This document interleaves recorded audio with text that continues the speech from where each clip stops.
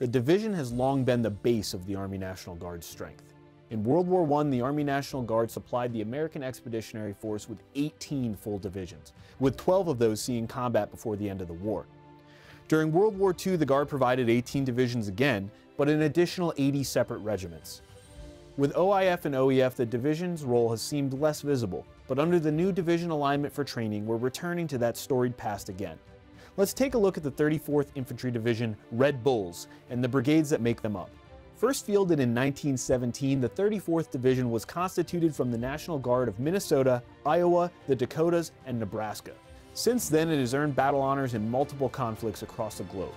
Though the makeup of the 34th has changed over the years, its members carry on that proud tradition.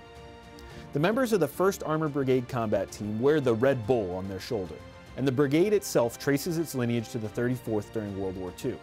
Among the diverse elements that make up the brigade are several units that served in the Pacific Theater as part of the 33rd and 37th Divisions.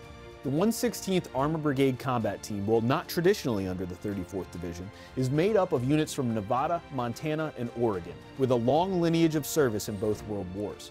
The 116th itself served as a Corps-level artillery asset to the 7th Corps in the ETO during World War II. The elements that make up the 2nd Infantry Brigade Combat Team have long been associated with the 34th Division. The units of this brigade served under the 34th in both World Wars and earned combat streamers in Tunisia, Naples Foggia, Anzio, Rome Arno, North Apennines, and the Po Valley in World War II.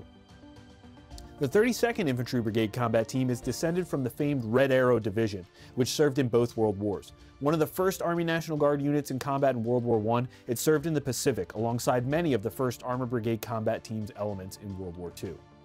Though a newer unit, the 108th Sustainment Brigade draws its history from the symbolism of the 33rd Division.